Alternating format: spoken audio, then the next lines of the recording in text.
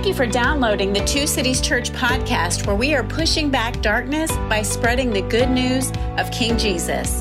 And now, here is this week's message from Pastor Jeff Struecker. As you just heard, we're in week 2 of this unusual sermon series we're calling AMA, Ask Me Anything. We are studying through the book of John. We've been in that gospel book in the New Testament for months, and we're taking a break. We'll pick back up in just a few weeks, right where we left off. John chapter 18 is coming up in just a couple of weeks. But somebody asked a really powerful and really important question that prompted this whole sermon series and really all of the discussion that you're going to hear today. And they basically said, listen, I'm going deep with other brothers and sisters in the faith in Two Cities Church. Something really beautiful is happening, and we're getting connected really deep at a very heart level, and there's a result that's coming out of it. And now I'm starting to realize that where I am and where my brother or sister is, and she and I share the same beliefs, but the way that we put our beliefs into practice is very different.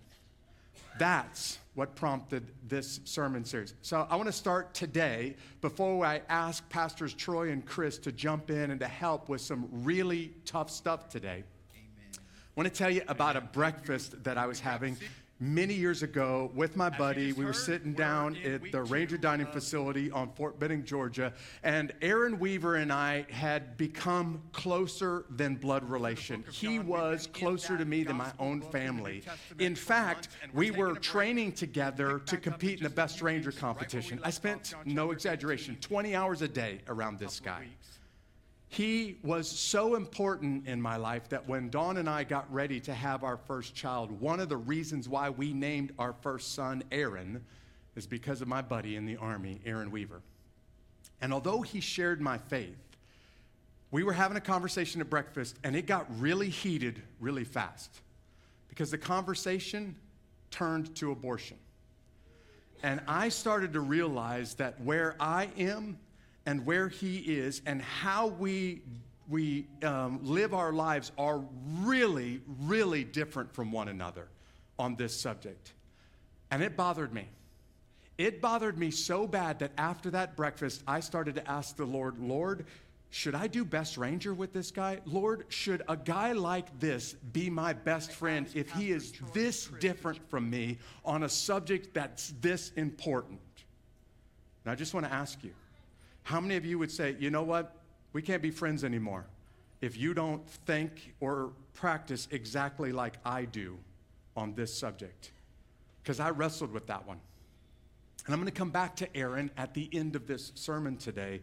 But what you're going to hear from this whole sermon today is right here on the screens. When you start to bear one another's burdens, this is what we saw last week in the first week of this Ask Me Anything sermon series. Galatians 6, verse 2, bear one another's burdens, and by doing this, you fulfill the law of Christ. Basically, this is what Jesus meant when he said, love your brother like yourself. When you do that, stuff starts to get awkward real fast. And building awesome bonds in the church is going to require bearing awkward burdens. It's going to get frustrating. It's going to get difficult for you. So somebody asked this very important question that the whole topic of discussion today is built on. In these complex cultural issues, this is the question: how do I balance law versus grace? The law of the Bible, where the Bible is very clear on these topics. I know what the Bible says, and I really want to beat my best friend over the head with the Bible at breakfast in this dining facility. But I also know I'm supposed to bear one another's burdens. So how do I do this? And as Pastors Chris and Troy and I were preparing this week, Chris reminded us of this verse that we've studied as a church in John chapter 1, verses 16 and 17. I'll put it up here on the screens for you. Here's what it says. Indeed, we have all received grace upon grace. This is the children of God who have received grace upon grace from his fullness. For the law, see that word? The law was given through Moses. Grace and truth. Say the word grace. Now say and truth. Grace and truth came through Jesus Christ. And I think some Christians pit law against grace. And they say, well, you can either have law and beat up somebody with the Bible, or you have to compromise what the Bible says to be gracious with people. That's not what this verse is saying. It says law and grace, grace and truth. You can have both. And today, we're going to talk about how do you have both with some really touchy, really, really important issues that are right now in the nightly news all across America. And so what I'm going to do is I'm going to pull up a chair, and I brought in two guys that can probably speak to these issues better than I can. And the first issue that we're going to talk about today is sanctity of life. Now, when we say sanctity of life, this definitely includes abortion. But it also includes euthanasia, all of those end of life, beginning of life, all of those tough, complex bioethic issues. And if I were to ask either one of these guys, does the Bible speak very clearly on these subjects? I can already answer this because we've talked about it twice this week. Yes, it does. Now, when we start to get into the question today, yeah, but how do you do what the Bible speaks very clearly about? Wow, that just got hard.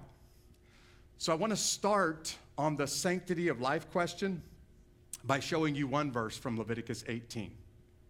Here's what the law that God gave through Moses says. You are not to sacrifice any of your children in the fire of Molech. Do not profane the name of your God. I am the Lord. Here's what this verse is saying. Way back in Moses' day, people wanted to be successful at work. They wanted to make a lot of money. They wanted their crops to grow. They wanted to succeed. And in order to do that, they believed they had to worship this pagan idol where there was actually a fire, and they would throw their babies into the fire, hoping that that idol would make them successful and lots of money. In other words, people were saying, I want my career to take off, and this baby is a problem, so I'm going to get rid of the baby so that my career will take off and I can make lots of money. And that's exactly what Leviticus 18 is talking about. And Troy, I want you to start, and Chris, I want you to jump in. When we start talking about abortion, about end-of-life issues, about the sanctity of life and how special life is, first question, really easy, yes or no question. Is the Bible fairly clear on this one? Yes. Say it in the microphone. Absolutely.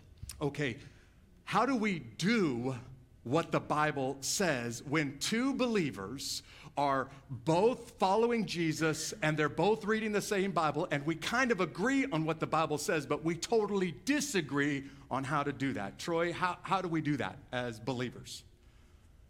It's not an easy question, as we all know.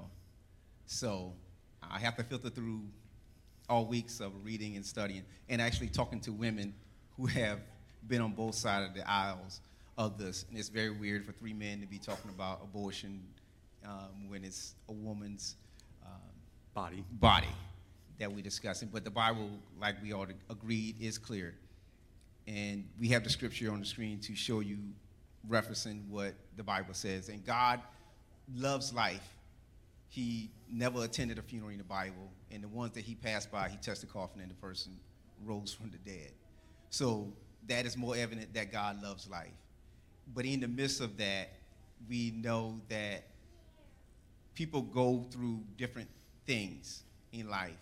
And I think when you're talking about pro-life and pro-choice, for example, to me, they want the same thing. I'll tell you about a conversation I had with my daughter to better illustrate what I'm saying. We were having a discussion on abortion. I think it was before the Roe versus Wade was overturned.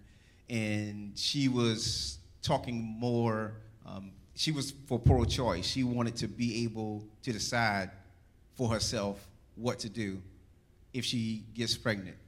And the conversation kept going, and I thought, in my mind, she was leaning towards abortion. And I asked her, I said, so if you get pregnant, would you have an abortion? And she said no. She just want to have the right to her body to decide. She still would choose life if she were to get pregnant. So what that told me that the folks that are pro-choice are not necessarily saying they want to have abortion. They're just saying, I want to have a right to choose for myself. This is my body. I should have that right to decide. In the same way, if women were to get together and say, hey, after a certain number of kids, men should have a vasectomy, then men will be like, oh, wait a minute. This is my body. I should be able to decide. And it gets tricky. And the reason I say it gets tricky when you have one law deciding that's pro-life. In 1996, my wife and I, we were getting ready for our first child. And she gave me permission to tell the story. And she was having complications one day, and I had to stop and do something on my way to work, and something told me to go back home and see how she's doing. And when I went back home, she was in the same place she was when I left. And she was having some stomach pain, so I had to call into work, call my squad and say, hey, got to take my wife to the emergency room. We don't know what's going on. So we went to the hospital, and she ended up having a miscarriage. And I didn't, either she told me or I forgot, but we talked about the story a couple of days ago, and she said her discharge papers said spontaneous abortion. Spontaneous abortion. So with that being said, in some states right now, if you have a spontaneous abortion, we would be investigated for having an abortion because they wouldn't look at it as a miscarriage. They would look at it as possibly we did something at the house to cause her to miscarriage. And that was just weird. And she went back to work before I did because she felt guilty and felt she did something wrong in having the miscarriage, that she just Rolodex of mind, going back over her past couple of days, what did I do that could cause this? And then she just went back to work so she can just stay busy. And the first day she went back to work, one of the coworkers came up to her and hugged her and said, I'm sorry for what happened. Those are not the times that not the response you give to someone that went through something that tragic, and to just attack them or to say those words. You kind of just go on throughout your day, kind of let things be. But that's the dilemma that we're in. To Chris in just a second, but listen, y'all, what we're talking about is just the tip of the iceberg, and a couple of these issues today. It's the tip of the iceberg. If you want more information, look at the bottom of this sermon page on your mobile app, and there's a orange hyperlink there to a PDF download that has some awesome videos, articles, books that you can read, lots more information out there. There's tons of resources. But today is just a tip of the iceberg. And if you're listening in this room or online, go ahead and open up Facebook. Go ahead and open up YouTube right now. You have our permission. In the chat on our live channel, Facebook or YouTube, put a question in, and we're going to save some time at the end to try to answer your questions live. Just keep your questions related to the topics that we're talking about today. So, Chris, this is not just about abortion. This is about capital punishment. This is about end-of-life questions. This is about bioethics questions. And one of the things that I'd like for you to address is it your responsibility to fix somebody else's bad theology on this one? Let's say that we both understand what the Bible says, and we're both pretty much agreed on what the Bible says, but the way that we practice what we both agree on is radically different. Is that my job to fix your bad theology here? So obviously this is a delicate issue, and we see it each and every single day, but as we led off from the beginning, we talk about the reality of law and grace. And we see also from Scripture that Paul does call us to rebuke our brothers and sisters. And number one, I think it's important to remember that Paul talks about our brothers and sisters. Right. That means other believers. So that means we can go to Scripture and we can rebuke, but that balance of then law and grace means that's not just bludgeon the person to death with the Scripture. Yes, we know what the Scripture says. We know what God's expectations from Scripture say. But there is a measure of grace that has to be applied as well. And that's going to come down to where is our brother and sister in their walk with Christ? Where exactly are they on this process of becoming more closer and closer to God? Because I didn't grow up in the church. I don't have 30 plus years of Sunday school where I often tell, and I'm going to tell stories on my wife every week, and she's going to yell at me for doing it, but that's fine.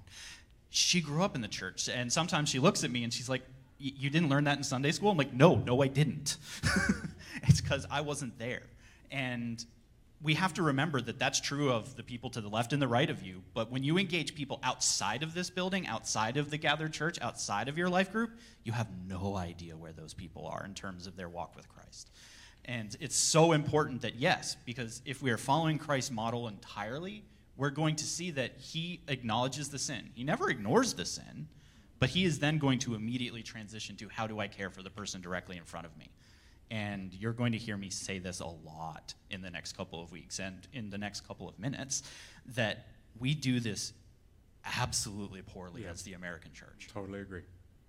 I don't think I've even had a chance to tell these two this. Almost everything that I practice about this question of sanctity of life comes from a seminary professor of mine by the name of Dr. Contreras.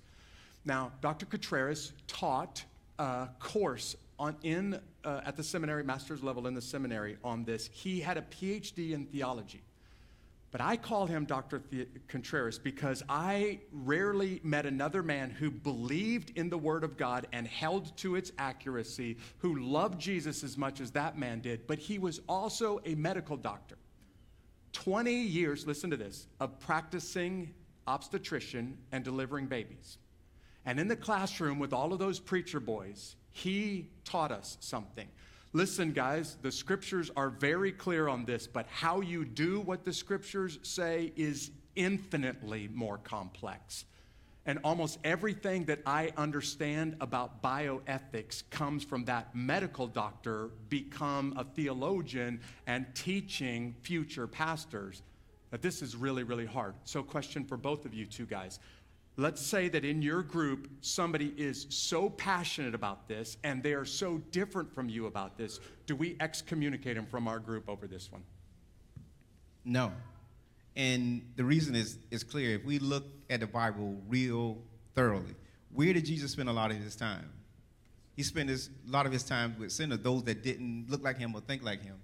He spent most of his time with those folks. As a leader, I seek people who don't view things the same way I do, who didn't come from where I came from. So I want to hear their perspective on different things. If you just working in a bubble with people that think like you and look like you, you're going to end up just saying something, they're just going to go along with it. But we have to be able to interact with one another and be able to communicate with one another, not just in the world, but in the church as well. Because the body of Christ is a mixture of different people from different walks of life, not just different ethnicities, but from rich to poor to middle class to short to tall, so on and so forth. And heaven is going to look like that. So I don't want to get to heaven and experience that for the first time when God wants us to experience that here on earth. And that's why I just love Two Cities, and that's why I was here from its conception based on those things. And Pastor Jeff has never wavered from those foundations, and he never will, because he has a history of doing that, and I do too. So no, you have to be able to work together. Hey, can we just respect the fact that Pastor Troy just used the word conception in talking about the beginning of our church? Way to go. Chris, do we excommunicate somebody? Because you and I just disagree so much on this. How are we supposed to be in the same life group and get really close to one another? So I agree with Troy from the concept of everything has to come back to Scripture, right? So one of the things that I know that we all focus on, and is a core understanding here within life groups, it's a core understanding with our church and places that I've grown up, is that conversation has to come back to opening the Word and doing the work together. So a lot of this comes down to the reality of we have to get into the Word together. We have to get into God provided us His character, His being, His law, His grace, everything that we can pull from. Well, that means if we're incapable of sitting down and doing that together, we're not helping people, we're not pulling people up, and we're also not looking above to see something come of it. And I think the problem that we really focus on a lot today is we turn on the television and we allow our politics and our culture to drive that conversation more than we do the Word of God. So that means we have to then also remember we need to actually listen to one another so that we can not just listen to respond, but listen to understand. Because if we don't understand where somebody's coming from, we can't actually get to the core issues where we might be disagreeing. Because just from laying that out there, you might find out that you are having a cultural disagreement, which means you need to return to the gospel Right. and the word of God and actually talk about the thing. That's where life group for me is so important, is we are bathed in culture every single moment of your day. You know that, right? That when we leave here, we are surrounded by the world. And that's part of being in two cities at the same time. Absolutely. Oh, yeah, you're welcome. Thank you.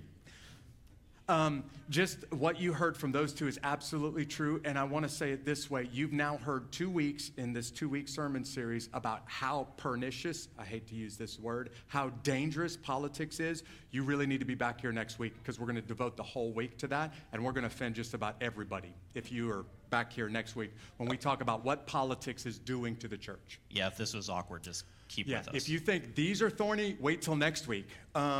Okay, so we're going to move on, but I just want to say we're only touching on the very tip of abortion. We didn't even talk about capital punishment. Man, the church is wildly divided on this. There's several great resources on that PDF download about capital punishment, but for the sake of time, we got to move on. So let's just turn up the notch a little bit. Let's go from sanctity of life to the next one. Let's talk about sexual ethics, and specifically about other people's views on homosexuality, adultery, fornication. Man, there's lots and lots and lots of scripture references here, but I want to point out what Leviticus 18, the very, very next verse in the Bible says.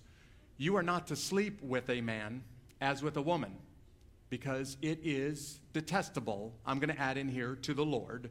It is detestable to the Lord. But the question we're asking is not, what does the Bible say, Troy and Chris, but how do I do life with somebody who says, I know what the Bible says, and I agree with you on what the Bible says, but how we practice that is different. Like, is it okay for somebody to have a same-sex attraction and not to act on it? What is okay and how far is too far when you're dating, and what's not okay? And man, the church is all over the map on this. So Chris, why don't you kick us off, will you? Okay. So I got women pastors last week and sexual ethics this week. Thank you. Just keeping it easy for you, good. buddy. So the church is massively divided on this, right? But the thing that I want to be explicitly clear on, as you can see from the screens, what you can see in terms of the scripture that we've outlined here, the Bible is very clear on this particular issue, all the way from Genesis, all the way through 1 Timothy, all the way through Revelation, that we see multiple examples of what the created order was intended by God, and that is very important to the conversation. That we know that God created man and woman, gave complementary roles, gave each their purpose in reality, and multiplication being part of that, and the reality of who we are. And then into the New Testament and Jesus being present with us, we see the reminders of the importance of that relationship, that monogamous relationship.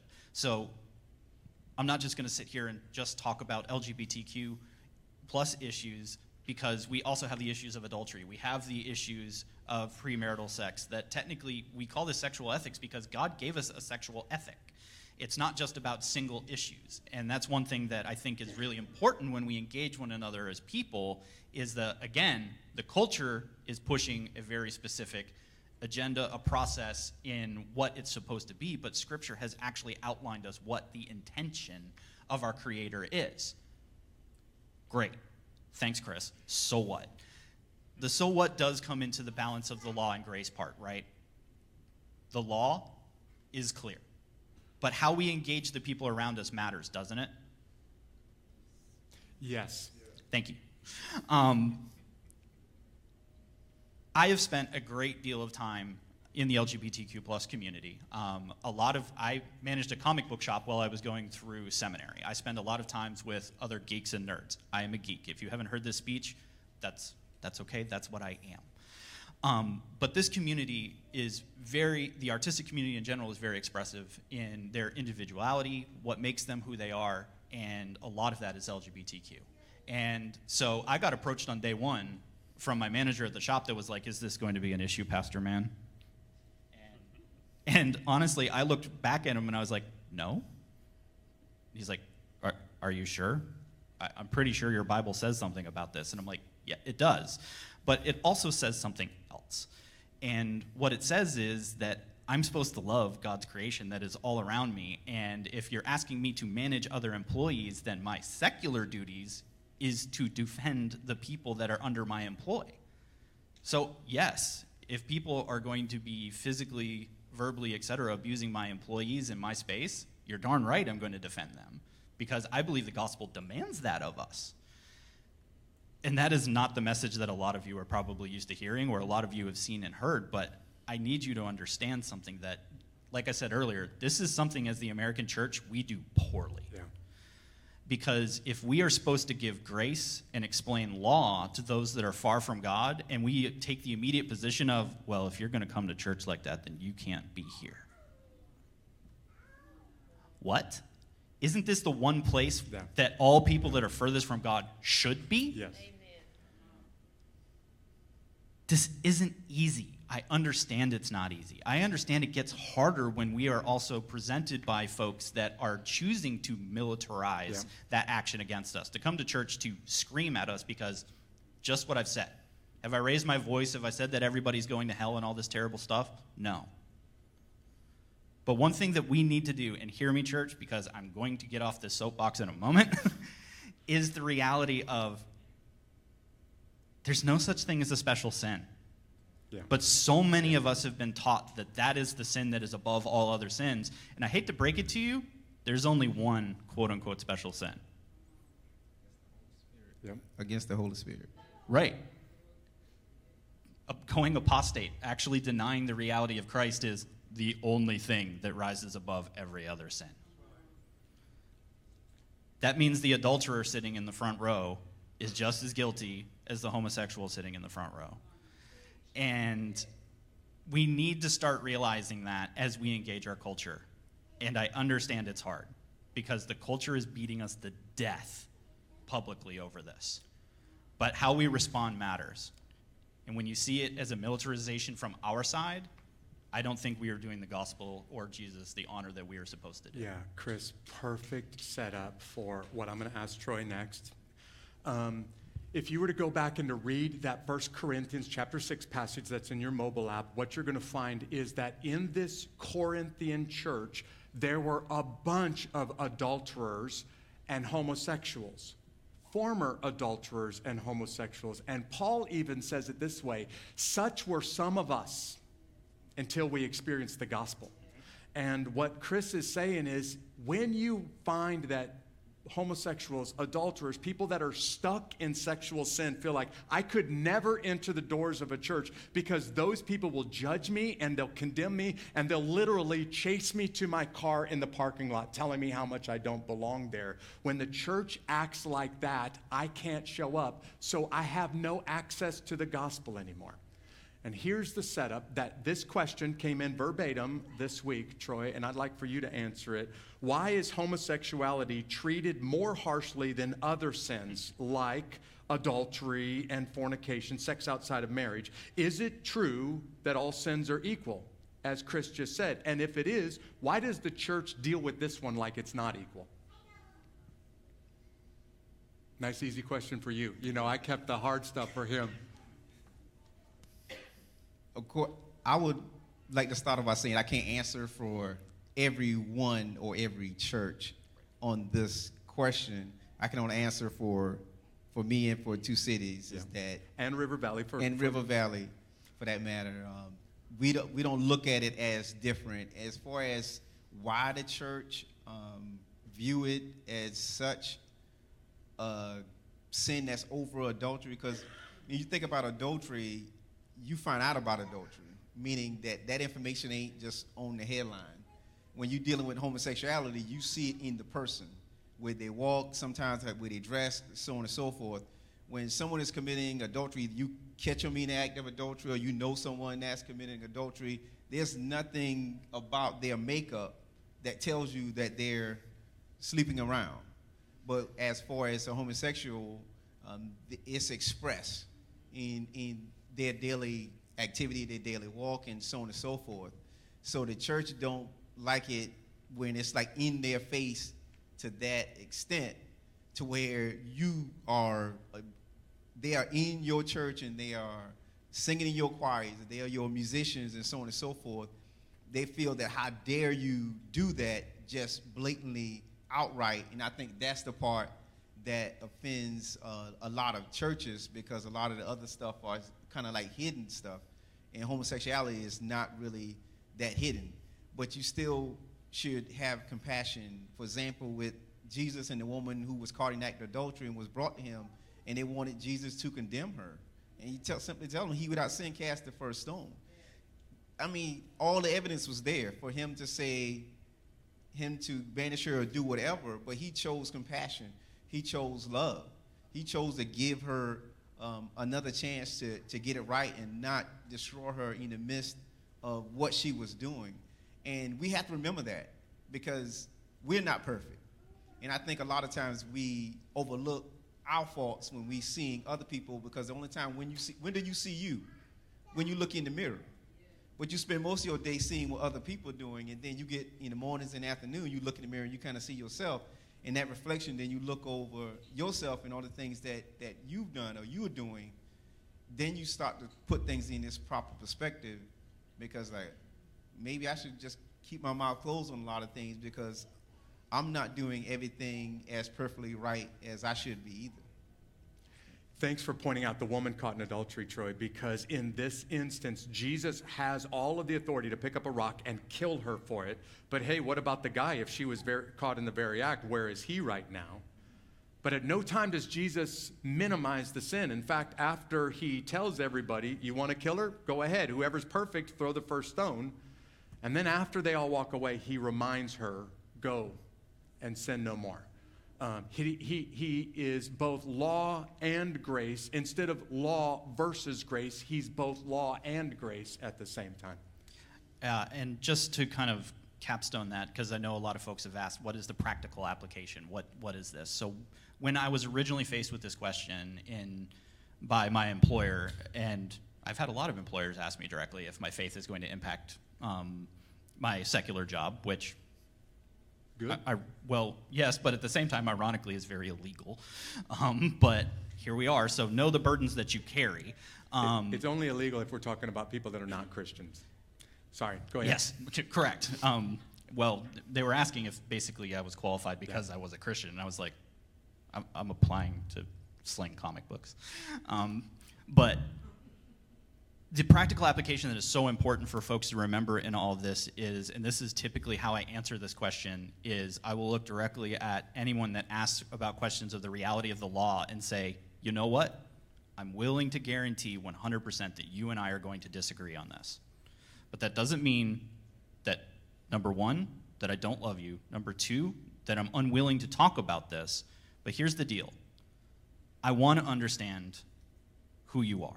I want to understand what you see in me as a Christian, or what you see in the church, because they might have had an extremely terrible experience, which we should come alongside and care for, because we just said this. We're not perfect, are we? We're incredibly broken. Are there sinners sitting before me today, and are there sinners sitting on this stage? Yes. Somebody said yes real fast when they asked, you asked, are there sinners sitting on this stage? They're like, yeah, there are. Comfortable. But if we're not willing to have those conversations and have them at this volume, then we're not being responsible, Christians, or just members of a society. And we see it around us every single day that we have lost that ability in culture in general, but especially in the Western culture. If you insert politics, church, or anything into it, we're going to be screaming at each other and not listening at all. So let's advance the conversation just one more step, and now let's go from sexual ethics to talk about social justice. Somebody asked this question: how much should the church be involved? Notice it's a should question. How much should our church be involved in social justice? And then a follow-on question is, what happens when we disagree? We both agree that we should be involved, but we disagree on how we should be involved in social justice. And just to set this question up, it's for both of you. I want to put Matthew 25 on the screens because Jesus basically challenges his church to meet practical needs. And the king, he's talking about when you stand before the King of Kings in heaven, the king will answer them, truly I tell you, whenever you did for one of the least of my brothers and sisters of mine, you did this for me. There was a very real need. Somebody needed a cup of cold water. Somebody was sick. Somebody was in the hospital. And somebody had a need. And my church stepped in and met that need. And Jesus is saying, when you did that, you were actually not just doing it for them. You were actually doing it for me. Because this is my body. So either one of you two, how much should the church be involved in social justice issues? And what happens, for the other one, what happens when we disagree? I think it depends on what took place. I think a lot of times we look at the news and we hear about a crime. Most people think about, all right, what race was the crime committed by? And then we shift our thinking for sympathy or not have sympathy based on that. In the world I was in for 23 years, is right, wrong is wrong. It didn't matter what race you were, no matter what your wealth was or whatever.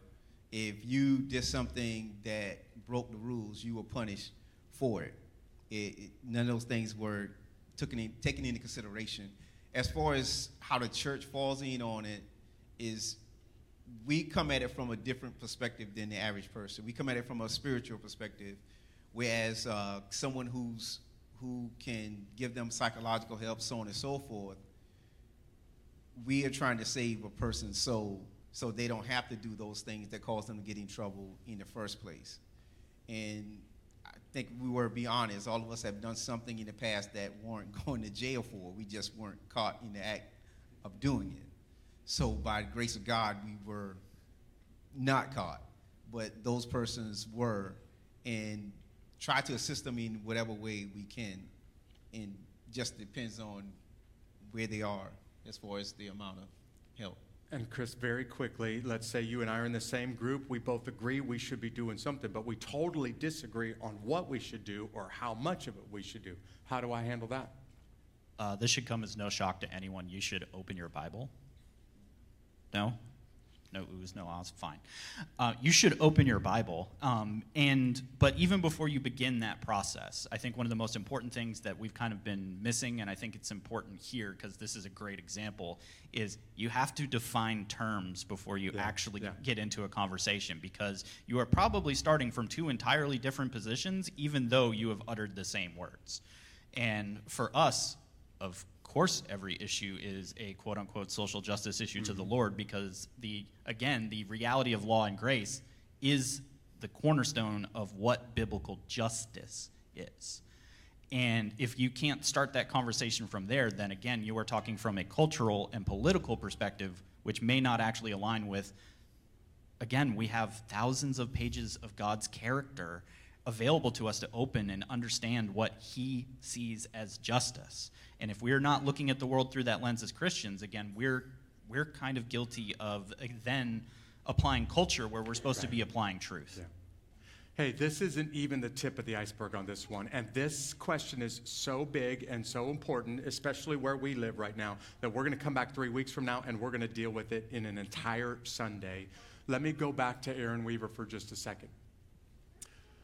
In my heart, I really wanted to fix his theology, and basically what I wanted to do is play the role of the Holy Spirit and fix something that only God could fix.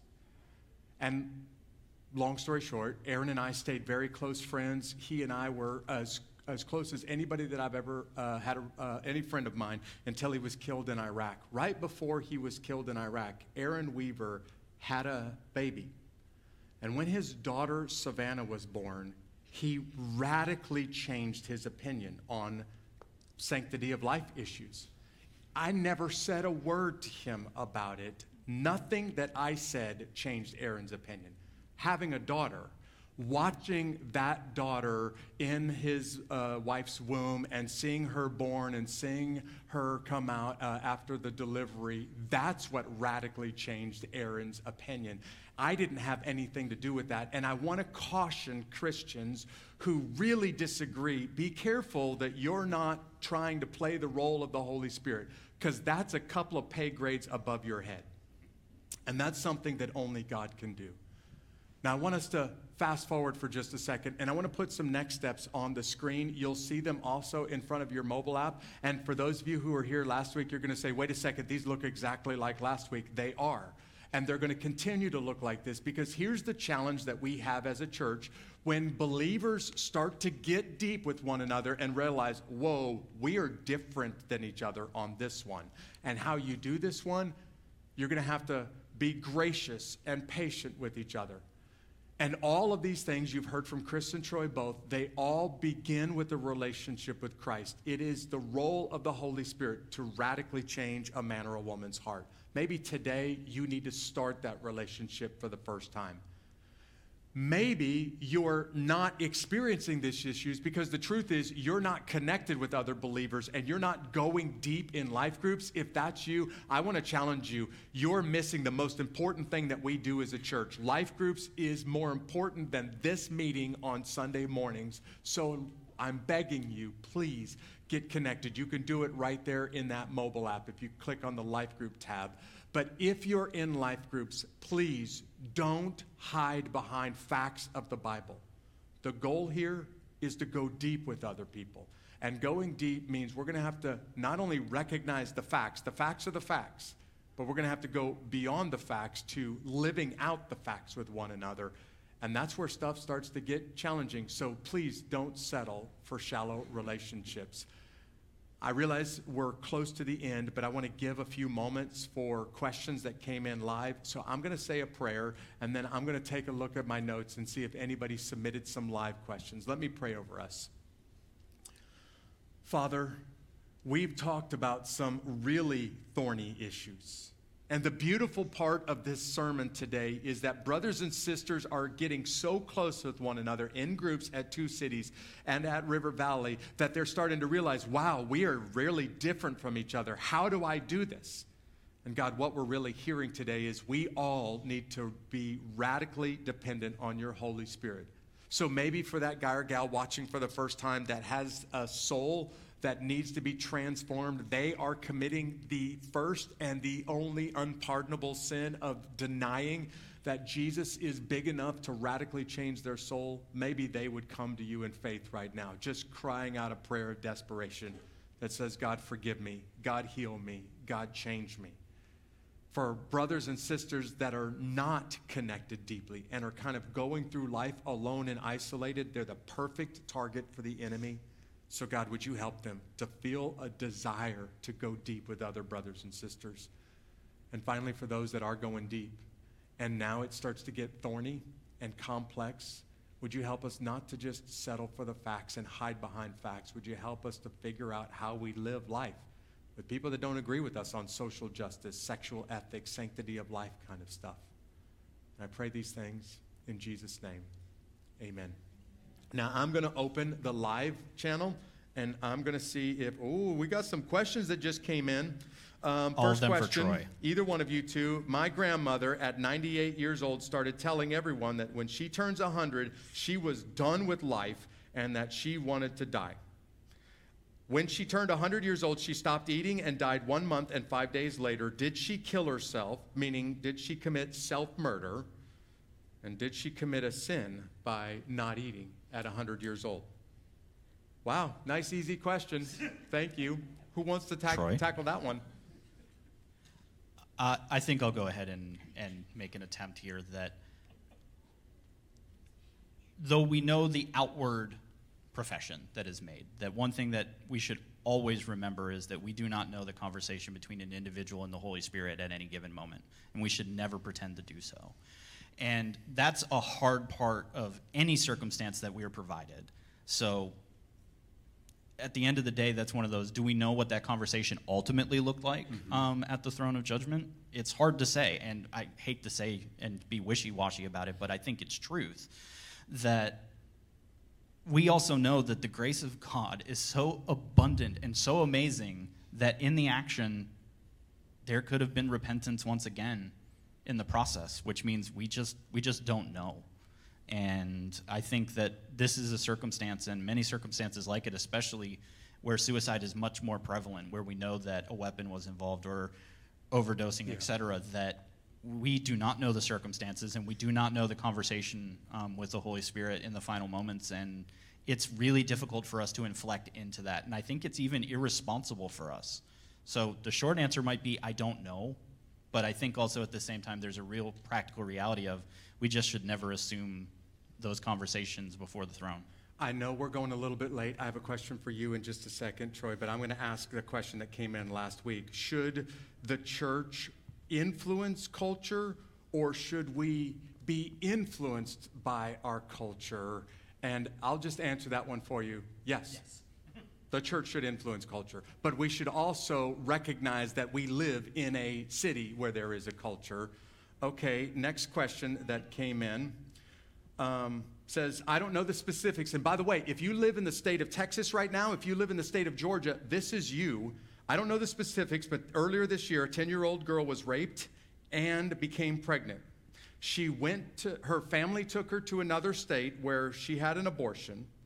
And as a Christian, she should have kept her baby. But today, that act would be considered a crime punishable by jail in the states of Texas and the legislation that's in front of the state of Georgia right now.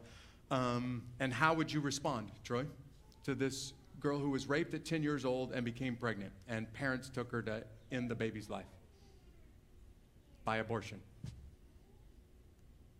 The scripture, again, is clear on this issue. The thing that we can go into the gray area on is that we are individuals. We have to make decisions.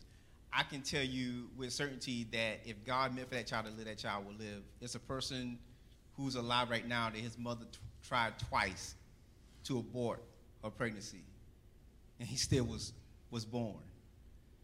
So God in that situation just didn't step in to allow her to have that child. But God still loves that child, and that child she'll see the child someday eventually. Amen. If she is a believer and goes to heaven. Amen. Because it's not lost. It's not forgotten about by God. In that it's a whole separate book on that for those that are interested in that. Give you a reference to that as well. But those babies are not just forgotten about by God. No stretch of imagination. All right, we're going a little bit late for one last question, and this one will kind of wrap up the service for us. This came in on our live channel, and I think this question deserves us sticking around for a few minutes. So how do you reflect Christ, and how do you respond in a way that honors him when you're the one who was in a relationship with an adulterer? Meaning, I've been pure, married to a wife or to a husband that had adultery or maybe multiple affairs, and I'm trying to honor Jesus. How do I do this? Wow, great question. Let's wrap it up with this one. Either one of you two or both of you two want to talk to this lady? And by the way, because it came in on the live channel, it's pretty much from a lady. I think this is a great example of what we're also called to be as a Christ-bearing community. That obviously, again, I cannot personally speak from the circumstances directly, or even come to understand it. That empathy is one thing, but understanding is another. But we know what the scripture says in terms of the process of adultery. We know that our goals are always to attempt to preserve the marriage union, but we know that there are circumstances that are obviously going to push us beyond. And we know that Christ even acknowledges that adultery, abuse, etc., that there are circumstances that we absolutely have to acknowledge happen in the world. Matthew 19. Yep. And so a lot of this is just clinging onto that rock because it's not going to make sense in the process. I think what a lot of us are going to say isn't necessarily always going to be everything that you needed to hear. But I do think, like I said, that this is what the community is for. That because if we rush the judgment, then we've pushed somebody to the outside that is struggling. And we're supposed to be a community about coming together. We're supposed to be focusing upon the realities of Christ. But at the end of the day, we know that there are circumstances that Christ is going to deliver an individual through that process in a way that some churches are going to sit there and go, you didn't try hard enough. Yeah. And you need to hear from other pastors and other folks of, if you're staying focused on Christ and you understand the laws, you're going through something that's incredibly difficult. But you're not always at fault. Yeah. And don't go through it alone. Right. And also remember that forgiveness, especially in the Christian sense, and we talk a lot about this in our life group because we have a lot of people that have had to forgive in complicated situations, is holding on to anger and hatred is a form of idolatry. It takes away our focus from the Holy Spirit. It takes our focus away from who Christ truly is. Forgiveness is the process of releasing that anger, releasing that so that you can once again focus on the thing that is most important. That doesn't necessarily mean at the end of the day that you're going to be best friends with the person that abused you. In fact, it almost guarantees that you probably won't. And you need to hear from other church leaders that that is okay and right. Yeah. We're going to show you a video that wraps up this service. We didn't even talk about doing this, but Troy, will you close by praying for this woman who's struggling with a marriage to an adulterer? Would you close by praying for the woman, or perhaps the guy out there whose wife had an abortion without even consulting him, the woman who's had an abortion and feels like, I've been treated like this is the unforgivable sin? Would you close by just praying for them because they're struggling with what they're going through? We hope you enjoyed this message. Don't forget to subscribe to our podcast and to stay in touch by joining our email list through the link in the show notes. Have a great week.